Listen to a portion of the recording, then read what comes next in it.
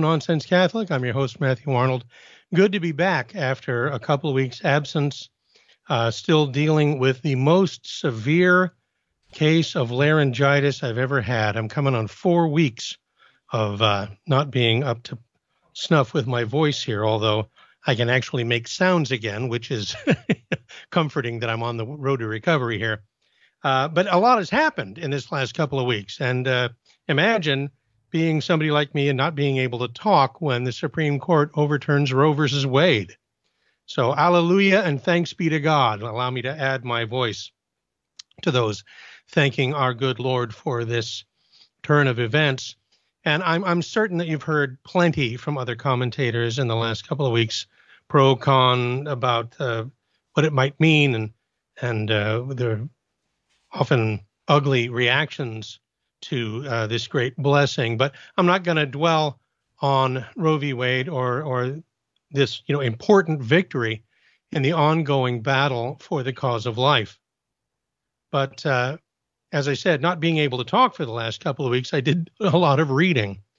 And in that reading, and this is anecdotal, you can correct me if I'm wrong, but I only saw one single article that was actually devoted, and this is in Catholic media I'm talking about, one article in Catholic media dedicated to giving due thanks to Donald Trump.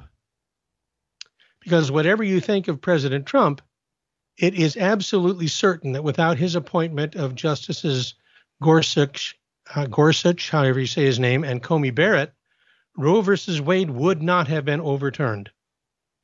Supreme Court appointments by Republican presidents from Nixon to Bush have in many cases proven, shall we say, disappointing. And the reason that those Republican presidents, or the reason why, is that those Republican presidents sought to nominate conservatives, quote unquote, to the court. And that, of course, is the problem. G.K. Chesterton said the whole modern world has divided itself into conservatives and progressives. And he said the business of progressives is to go on making mistakes, and the business of conservatives is to prevent mistakes from being corrected. That is why I don't refer to myself as a conservative. I am a traditionalist. And, in the United States, politically speaking, the closest thing you can get to a traditionalist is a constitutionalist. And here's the point. Republican presidents appointing disappointing conservative judges, not so Mr. Trump. His nominations were not dependent on party affiliation or sex or color, like some recent presidents or sitting presidents. Rather, his stated criteria for nominating people to the Supreme Court was that they be strict constitutionalists. Like I say, the closest thing we have politically to a traditionalist or what you might call a restorationist. You remember his campaign slogan.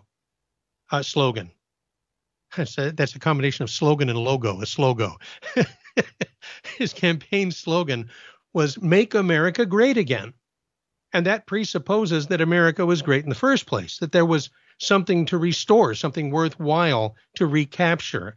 And of course, that's a claim that's absolutely denied by the progressives, who at the same time were busily tearing down statues of the founding fathers and renaming streets and so forth, trying to cancel out those who framed our Constitution and founded our country.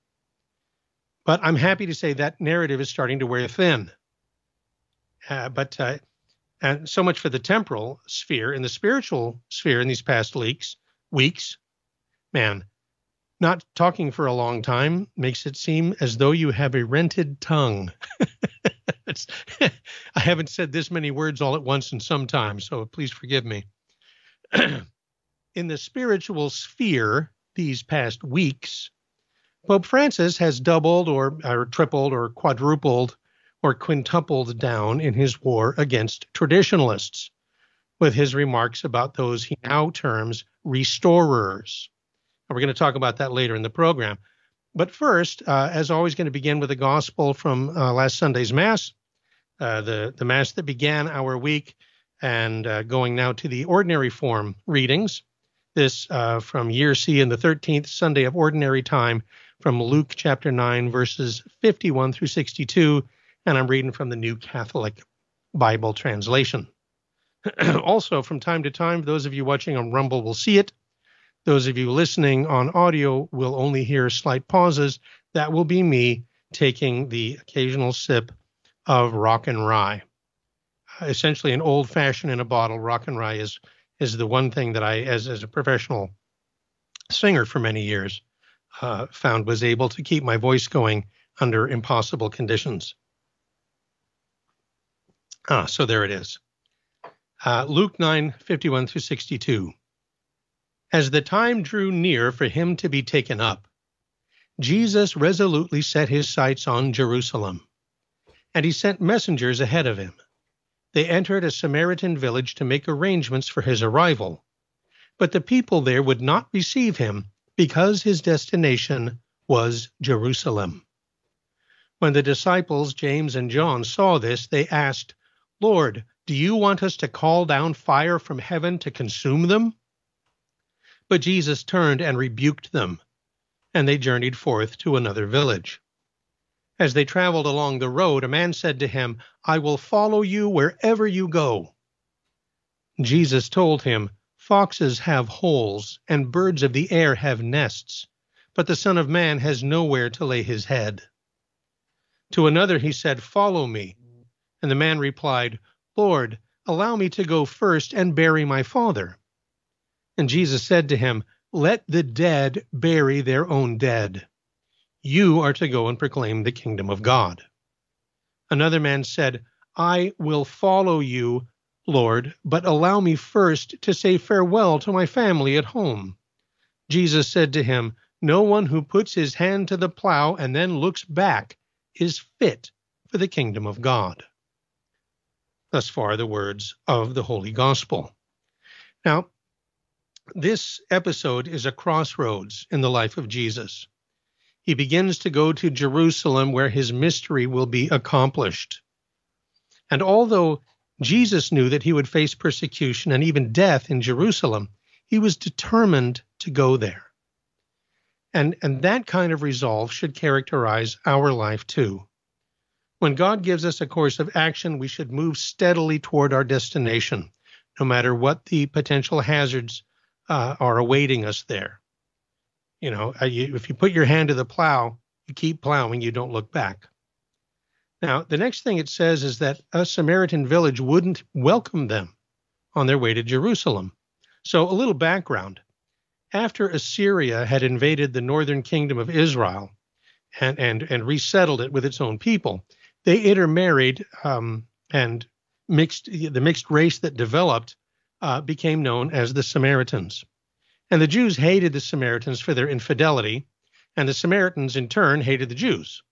And so many tensions arose between these two peoples that Jewish travelers between Galilee and southern Judea would often walk around Samarian territory rather than through it, even though that lengthened their journey considerably. Jesus, of course, has no such prejudices. So he sent messengers ahead to get things ready for him in the Samaritan village. But the village refused to welcome these Jewish pilgrims because they were on their way to the temple in Jerusalem, and the Samaritans didn't recognize the temple as the legitimate place of worship. Now, earlier in this same chapter, in Luke 9, verse 5, Jesus told the disciples, "As for those who do not welcome you, when you leave that town, shake the dust from your feet in testimony against them." Now, when James and John were rejected by the Samaritan village, they didn't want to stop at shaking dust off their feet. They wanted to retaliate. They wanted to call a fire down from heaven on the people, the way Elijah did on the servants of Baal back in 2 Kings. But Jesus wasn't having it. Now, the modern translations say simply that Jesus rebuked the disciples. In the Latin Vulgate and the Douay Rheims, it adds, "And he said, 'You do not know of what spirit you are.'" And the point for us, in some ancient manuscripts even say, "For the Son of Man did not come to destroy lives, but to save them." And the point for us is this: when others reject us or scorn us, we too may feel like retaliating. But that's the tactic of the devil and his followers. And I'll give you as an example the vandalism and the arson that's been committed against Catholic churches and crisis pregnancy centers over this Supreme Court decision. Their behavior tells you of what spirit they are and whom they serve. As Catholic Christians, we have to remember that judgment belongs to God.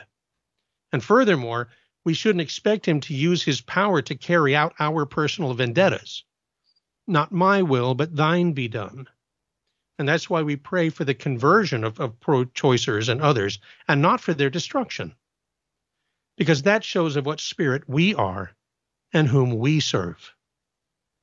Now, the next part of the gospel talks about the cost of following our Lord. Jesus demands an unconditional commitment, especially from those who hesitate. The preaching of the kingdom is the primary urgency. And on its account, we are to renounce everything, free ourselves from even the closest of human attachments. Lord, allow me to go first and bury my father. Jesus said to him, let the dead bury their dead. And some have wondered if the father was already dead or close to death. But it seems likely if that were the case, the son would have been fulfilling his burial duties. So what does he mean when he says, let the dead bury their own dead? Well, we'll talk about that and more when we come back, talking about restorers in the church, good thing, bad thing, or the only thing that's going to save us. I'll let you decide when we come back with more No Nonsense Catholic right here on Virgin Most Powerful Radio after these messages.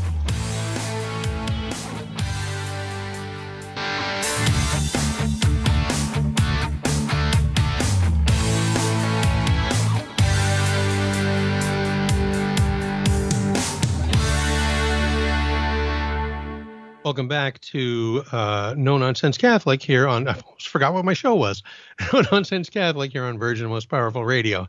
You see what happens when you're gone for a couple of weeks. We're talking about the reading for the 13th Sunday in Ordinary Time, and the man who was called by Jesus but said, Lord, allow me to go first and bury my father. And Jesus said to him, let the dead bury their own dead. And as I mentioned before the break, some have wondered if the father was already dead or perhaps he was terminally ill, close to death. And because it seems likely that if the father were dead, the son would have already been fulfilling the burial duties. But I don't think that Jesus expects people to forsake their responsibility to their family. However, I do know that he often gives commands to people in light of their real motives. In other words, to show them their real motives. You remember the rich young man, for instance, tells him, keep the commandments. He says, oh, I've kept the commandments from my youth. He says, okay, you're almost perfect then. Just sell everything and follow me. And what did it say? He went away sad because of his many possessions. It was Jesus. He wasn't condemning riches. He was showing this guy what was really the most important to him in his life. And so I suspect that the man in our reading was probably afraid of his father's disapproval. And he wants to wait for his father to die before he declares himself a follower of Jesus. In any case, Jesus was saying that true discipleship requires immediate action. And this man wanted to delay following Christ and was likely just using his father as an excuse. So the point is this, there's a cost to following Jesus, and each one of us must be ready to serve, even if, or perhaps especially if, it requires sacrifice. Because that's what Jesus is asking of us, total dedication. He wants to be Lord. He doesn't want your half-hearted commitment. Whoever is not with me is against me. Whoever does not gather with me scatters. We can't pick and choose amongst Jesus' teachings and only follow the ones we're comfortable with. We have to accept judgment as well as mercy. As there's an old song, you have to accept the cross along with the crown. We have to count the cost and be willing to abandon worldly things, really all the worldly things that have given us security. And so, this has been especially poignant to me, considering some events that are happening in my own life right now. But that's what it means to be a saint, to keep your eyes on Jesus and to refuse to allow anything else to distract you from his way, which is the truth and the life. And that is no nonsense. All right. I mentioned before the break, we're going to talk about the Pope's recent remarks regarding what he terms restorers in the church and essentially how we're ruining everything. And we're going to talk about restoration more generally, because I believe that the restoration of the church is precisely the will of God, and I'll tell you why. But I have long maintained that whether or not you go to the traditional Mass, that whether or not you're a traditional Catholic doesn't depend on whether you celebrate the ordinary form or assist at the extraordinary form. My definition of a traditional Catholic is one who can say the act of faith and really mean it. Oh my God, I firmly believe all the truths that the Catholic Church believes and teaches, because thou hast revealed them, who canst neither deceive nor be deceived. You know, if you agree with that statement, congratulations, you're a traditional Catholic. You know, whatever Mass you might happen to go to. And apparently Pope Francis feels the same. And what do I mean by that? I recently read a couple of articles by Larry Chapp, that the first of which appeared on the 21st on Catholic World Report website. And in that first article, he says that many formerly conservative Catholics have been red-pilled by the current papacy, which has sadly led to extreme and wrong positions about Vatican II and the Church at large. So what he's basically saying is that there were a lot of people who, you know, the people who for many years under JP2 and Benedict XVI, the kind of people that we would call solid, orthodox, conservative Catholics, are reevaluating their opinions about the Second Vatican Council precisely because of the actions of the current occupant of the chair of Peter. And he says, quote, the Holy Father asserted that the Second Vatican Council has been gagged by restorationists. And Pope Francis specifically mentioned the United States as home to many such restorationists. This interview was with editors of European Jesuit journals of culture, so it was no mere off-the-cuff collection of remarks. It was a Jesuit pope speaking to fellow Jesuits in a scheduled event about one of the burning issues of the day, namely the ongoing retrieval and application of Vatican II. Unquote. So who is the Holy Father talking about? What does he mean when he refers to restorers, especially in the United States? Well, you know, if he were talking about sedevacantists, let's say, I mean, people who openly say that they think that Vatican II was an heretical council and therefore we haven't had a valid pope since Pius XII, because everybody from Francis down to John the 23rd are themselves heretics. And Vatican Council is a heretic council and needs to be abandoned, then I would agree with him. But that is a tiny fraction of the tiny fraction of Catholics that are labeled traditionalists. You know, and the traditionalists themselves, like I say, they're only a tiny fraction of this much larger Catholic population. And I suspect that the Pope has more in mind than the lunatic fringe of radical traditionalism, which does not represent very many people. And hence this new term, restorers. See, I would submit to you that these restorers that he's referring to are those who follow Pope Benedict XVI's teaching regarding the hermeneutic of continuity versus the hermeneutic of rupture. That Vatican II needs to be interpreted in light of the 2,000 years of Catholic tradition that preceded it, rather than being reinterpreted, reinterpreting 2,000 years of tradition in light of Vatican II. And the distinction should be obvious. Unfortunately, what Pope Francis means by gagging the council isn't necessarily gagging the council itself, the actual documents, but gagging the fruits of the hermeneutic of rupture, of the so-called, not the letter of Vatican II, but the so-called spirit of Vatican II. And this argument is given by progressives of all stripes at all times. We can't afford to lose the progress we've made. And you have to admit, things have changed in the church since Vatican II. I imagine if Rip Van Winkle fell asleep in 1962 and woke up today, he probably wouldn't recognize what's going on in a typical Catholic church as Catholic. And it wasn't that, we're only talking 60 years. But, things have changed. But like C.S. Lewis pointed out, just change is not necessarily real progress. He says authentic progress, authentic growth is the synthesis, say that 3 times fast. Authentic growth is the synthesis of change and continuity. Where there is no continuity, there is no growth. And this should be obvious. But as George Orwell said, sometimes the first duty of intelligent men is the restatement of the obvious. And that, by the way, was John the 23rd's stated purpose for calling the Second Vatican Council in the first place. Here's what he said in his opening address. He says, "It is but natural that in opening this universal council, we should like to look to the past and listen to its voices, whose echo we like to hear in the memories and the merits of the more recent and ancient pontiffs, our predecessors.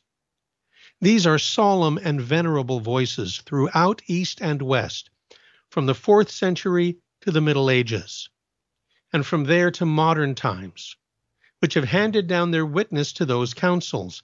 They are voices which proclaim in perennial fervor the triumph of that divine and human institution, the Church of Christ, which from Jesus takes its name, its grace, and its meaning." All right, so it doesn't sound to me like he's saying the past is a do-over. He continues, "The greatest concern of the Ecumenical Council is this, that the sacred deposit of Christian doctrine should be guarded and taught more efficaciously without any attenuation or distortion, which throughout 20 centuries has become the common patrimony of men. It is a patrimony not well received by all, but always a rich treasure available to men of good will. But from the renewed, serene, and tranquil adherence to all the teaching of the Church in its entirety and preciseness, as it still shines forth in the acts of the Council of Trent and the First Vatican Council, the Christian, Catholic, and apostolic spirit of the whole world expects a step forward toward a doctrinal penetration and a formation of consciousness in faithful and perfect continuity to the authentic doctrine." Okay, in perfect continuity with the authentic doctrine, which should be expounded through methods of research and forms of modern thought. The substance, I'm quoting, "The substance of the ancient doctrine of the deposit of faith is one thing, the way in which it is presented is another. And this latter must be taken into great consideration, with patience if necessary, everything being measured in the forms and proportions of a magisterium which is predominantly pastoral in character." He's not saying, hey, we've got a bunch of new doctrines, we've got a bunch of new dogmas, everything has changed. Exactly the opposite. He proposed to take the unchanging and immutable, which is to say unchangeable, teachings of the Church and present them in a way that would make them more intelligible to the modern world, which, as he says, hasn't accepted the Christian patrimony. Again, as Orwell stated so well, sometimes it's the duty of intelligent men, or the first duty of intelligent men, is the restatement of the obvious.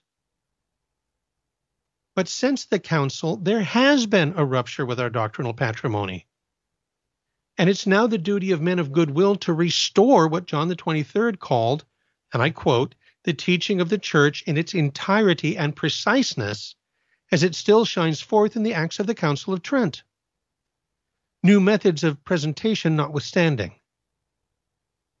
But fast forward to Pope Francis. What about the people he calls restorers?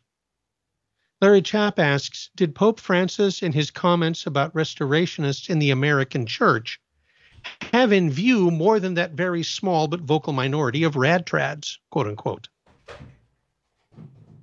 Oh my goodness. Hey, Richie, I think there must be an open mic in the studio someplace, because it sounds like somebody just kicked something down there that the mic in Studio 2 isn't open. And on that weird note, we'll take a break and come back and talk about who it was precisely that Pope Francis was talking about when he said that the American church is full of restorers.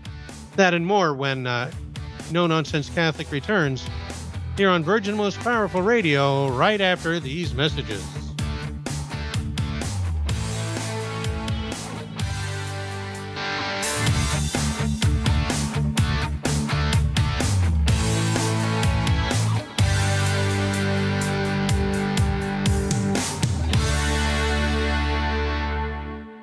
All right, welcome back to No Nonsense Catholic. I'm your host, Matthew Arnold, for Virgin Most Powerful Radio. Good to have you along with us, talking about some remarks that Pope Francis made regarding what he calls restorers, particularly restorers or restorationists in the American church. And did he have in mind more than traditionalist Catholics or the small and vocal minority of what they call radical traditionalists, radtrads? Chap asks, one wonders if he did not also have in mind, even if in a vague and generalized manner, the large swaths of American Catholics who are simply garden variety conservatives. Now, he goes on to present his evidence for thinking that the answer is yes, that what started out as a papal caricature of traditional Catholics is now a much broader brush that's painting conservative Catholics in general, like the commentators that you would see on EWTN, for example, or even bishops like Cordileone, Gomez, Barron, or the now retired Bishop Chaput. And I think, the obvious reason that he brings that up is the fact that they were all passed over to be made members of the College of Cardinals for their very liberal and less distinguished counterparts. Now, if Chap is wrong, and he's really only just talking about tradies or radical traditionalists, why is the Pope so concerned about this tiny number of Catholics? I mean, all people that go to the traditional Mass are not what you would call traditionalists. They're not all people that are against Vatican II or think that we don't have a valid Pope or any of that crazy stuff. That's relegated to a tiny minority of a tiny minority. Why be so worried about it? Well, I can guess. John Paul II gave an indult in 1988, the Ecclesia Dei Indult, and founded the Fraternity of St. Peter so that people who were attached to the Old Mass would have someplace to go and have it celebrated.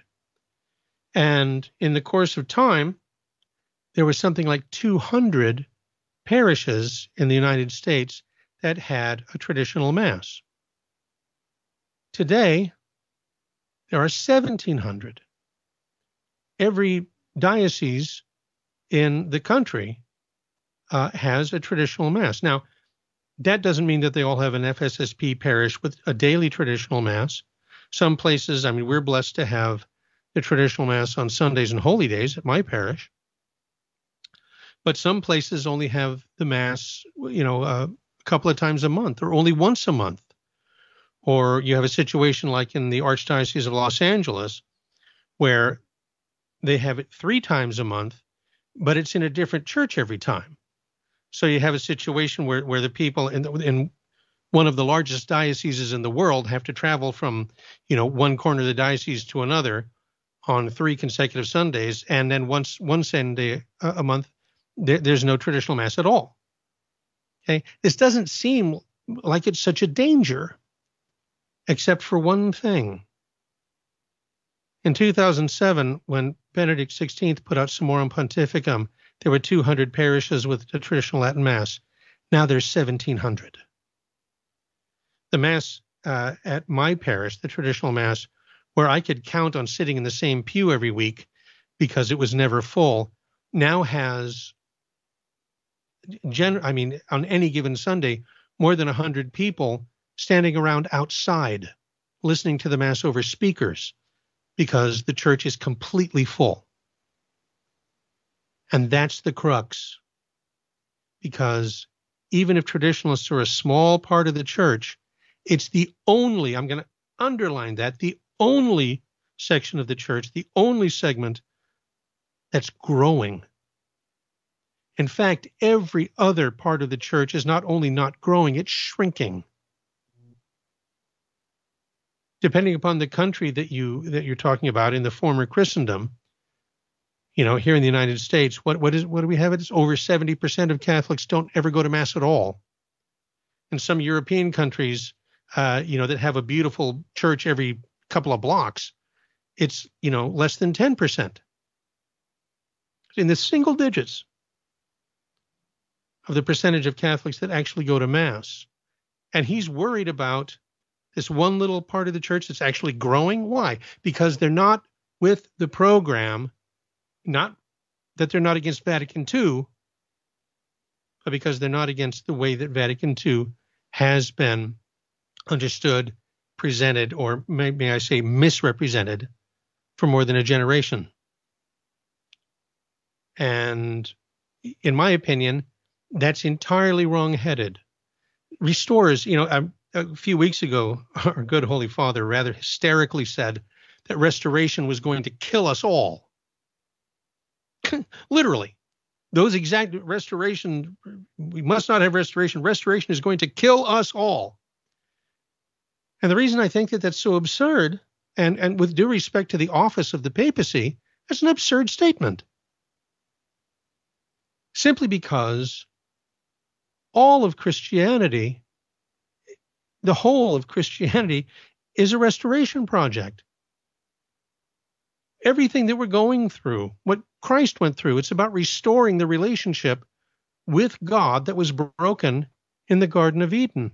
And once upon a time, that restoration took concrete form in the temporal sphere, in the world itself, and not just, in the world outside of the four walls of the church.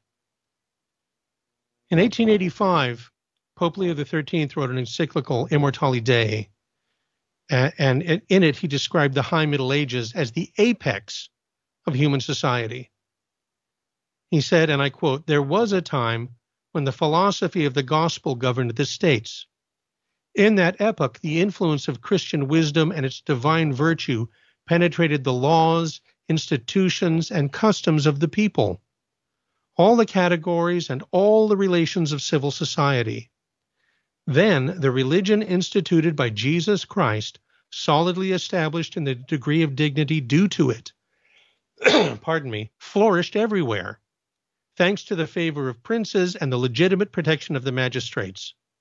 Then the priesthood and the empire were united by a happy concord and by the friendly interchange of good offices. So organized, civil society gave fruits superior to all expectations, whose memory subsists and will subsist, registered as it is in innumerable documents that no artifice of the adversaries can destroy or obscure." Unquote. Although that doesn't mean, it doesn't keep them from trying. But I'll tell you that documents are not the only remaining evidence of the influence of the Catholic Church. The fact is that the Middle Ages, or more properly called the Age of Faith, witnessed the abolition of slavery and the liberation of women, and unparalleled artistic and technological achievements like Gothic architecture, or the invention of the modern book, the musical scale, the mechanical clock, not to mention the rise of the hospital and the university and the organized charity. We owe all of these societal innovations and countless others precisely to the influence of the gospel that was communicated to the world by the Catholic Church. Now, I'm a medievalist. You probably know this if you've been listening to the show. For many years, I've been actively promoting Christian chivalry, which, in my humble opinion, is entirely consistent, if not identical to, the universal call to holiness promoted by Vatican II. I believe it's possible to cultivate moral virtue even in the hostile environment of our modern society and the progressivism in the church's leadership. And further, I believe that the ideal of Christendom will be resurrected in the West precisely through the restoration of the Catholic Church. And I keep promising this, but someday I'd like to devote a whole show to the many Catholic prophecies to that effect. I can never whittle it down to an hour. There are so many. But the fact that modern secular culture is wallowing in a morass of pornography and adultery and homosexuality and divorce and contraception and abortion and infanticide and euthanasia and addiction and human trafficking is clear proof that you can turn back the clock. That you can turn back the clock on real progress.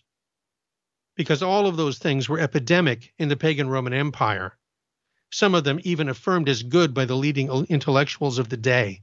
And they were still, they were overcome in the West, at least officially, into my lifetime.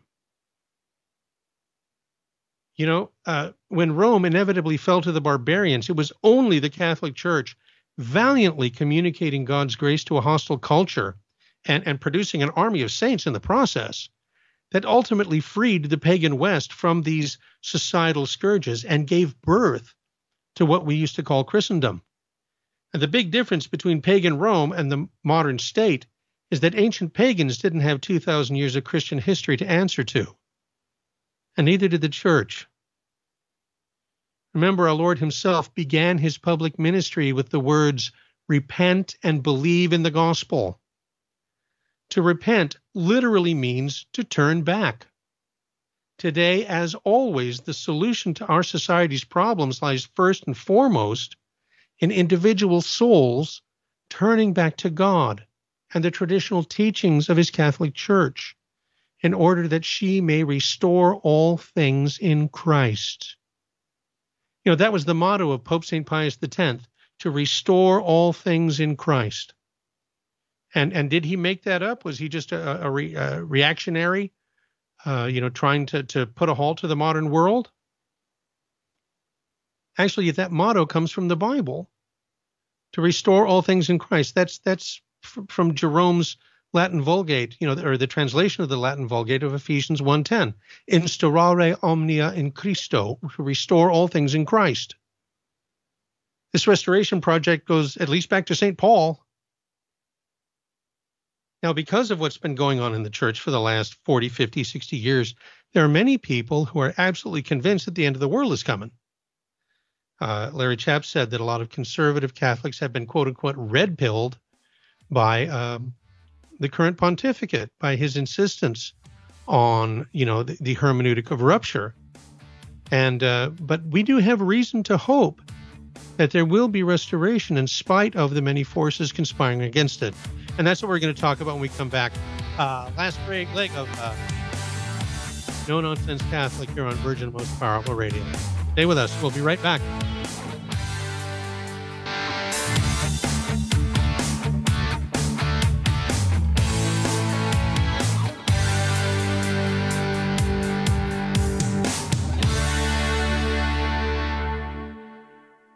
There's an awful lot of people in the church, and welcome back, by the way, who agree, by the way, with Pope Francis about not Vatican II, again, not the documents, which I don't have a problem with, but with the way that Vatican II has been, represented or misrepresented and all the weird stuff that's happened since then. There are people who are perfectly happy for that, and that is kind of the mantra of the progressivists I mentioned before, that they don't want to lose the progress they've made. They don't want to turn back the clock. But again, I don't feel like necessarily everything that we've done. I don't want to get in a time machine and go back to 1958. That was the circumstances that led to the problems that we have now. No, we have to go forward. But we have to go forward with a good idea of who we are. We need to understand the teachings of the church go back to the very beginning, that Jesus Christ said, "I am the same yesterday, today, and forever." That there's no expiration date on the teachings of the church. And that I already mentioned that he began his ministry with the words, "Repent and believe in the gospel." And right before the break, I mentioned that there are people today, as always, who are convinced that the end of the world is coming soon. And, God only knows.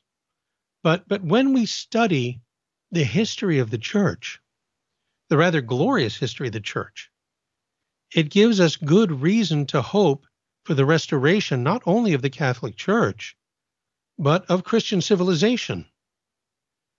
And I think that we can hope that it will be a civilization not only like the high Middle Ages that Pius X talked about, but one that reaches even new heights of justice and holiness. And there are people listening right now who are scratching their heads, maybe it's you, saying that seems impossible, that it'd take a miracle. Well, let me remind you, and this is why we are a people that remember, there are precedents. The establishment of Christendom was a miracle. When the Catholic Church came up from the catacombs, it was a miracle. When the Middle Ages saw this great blossoming of a Catholic society, it was a miracle. But you have to understand that the seeds of that society that blossomed forth in the reality of Christendom were nourished by the blood of the martyrs, centuries of them. And yet it happened. It's a fact of history. It's an axiom of physics. If something has happened, then it can happen. But let me ask you, who living under the pagan Roman Empire, who living under Nero or Tiberius could ever have dreamt that such a thing as Christendom was possible? You know, the early Christians in the catacombs, a good many of them were convinced that the end of the world was coming then. And what about those who lived through the fall of the empire and the following dark ages, when the last remnants of this great civilization were overrun by pagan barbarians? My ancestors. Well, I think we're going to take the first step towards restoring the church when we recognize the fact that the truths of Christian revelation can do more than just organize the Catholic Church or even provide guidance for Christians to reach heaven, although that's their primary purpose. Because when the church had a real influence on culture, the Catholic truth spread beyond the four walls of the church and directly influenced the temporal order. This is what was called for by Vatican II.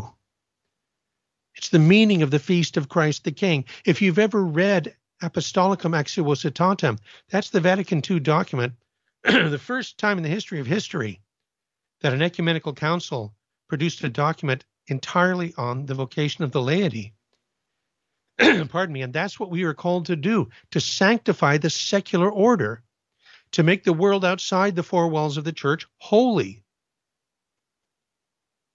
and thereby restore the social reign of Christ the King. Pius X said civilization doesn't need to be invented, right? I digress quickly, but, you know, I came from an entertainment background. I was in the entertainment industry. I was in a band. I did music. I worked in Hollywood. And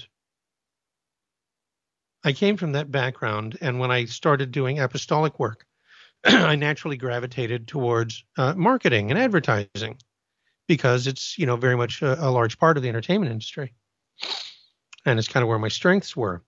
And the one word that I couldn't use as a conservative, solid, Orthodox Catholic was new. New and improved. That's the crack cocaine of advertising. And so you see that when Vatican II came along, and you have a string of popes as long as my arm saying, far be it from priests, to ever embrace anything novel.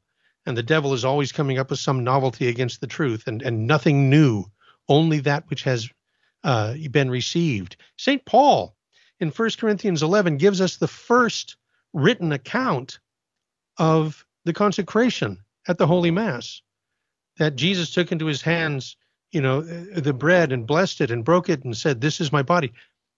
He prefaces those words by saying, "I hand on to you what I have received."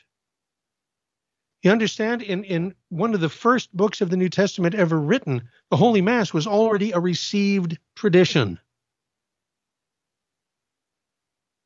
And so St. Pius X says of Christendom, civilization doesn't need to be invented, neither the new city to be built in the clouds. It existed. It exists. It is the Christian civilization, the Catholic city. We only need to establish it again and incessantly restore it on its natural and divine foundations to restore all things in Christ. Now, in light of those words from Pope St. Pius X, because heaven forfend, that was 100 years ago, consider the words of Pope St. John Paul II.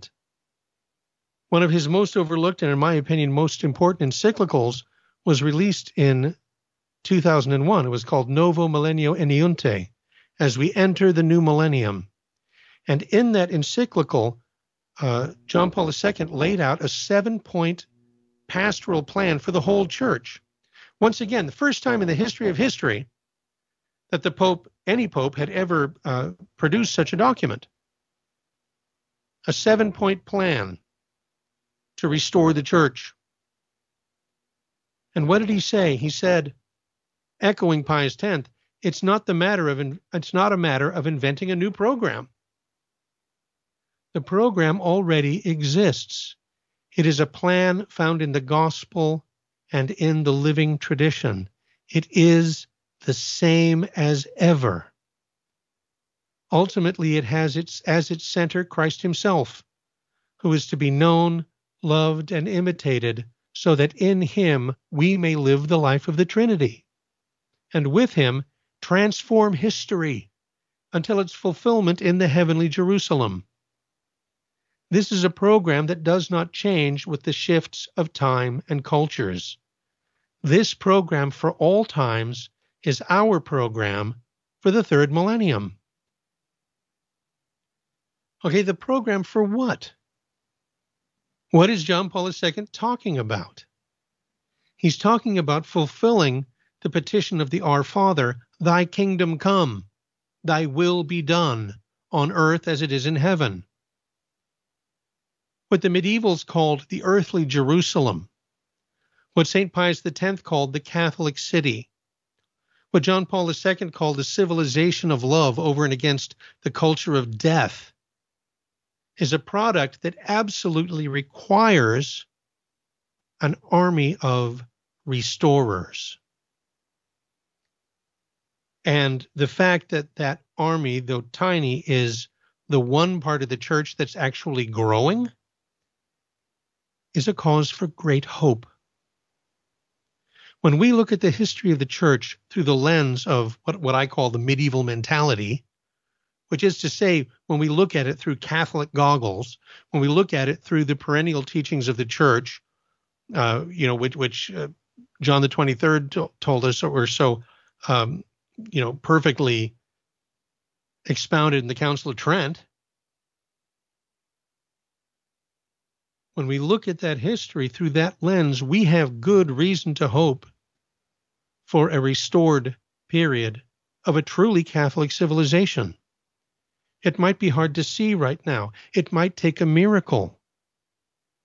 But if God wills it, and we cooperate, what once was may be again, and not just again, but greater than ever before.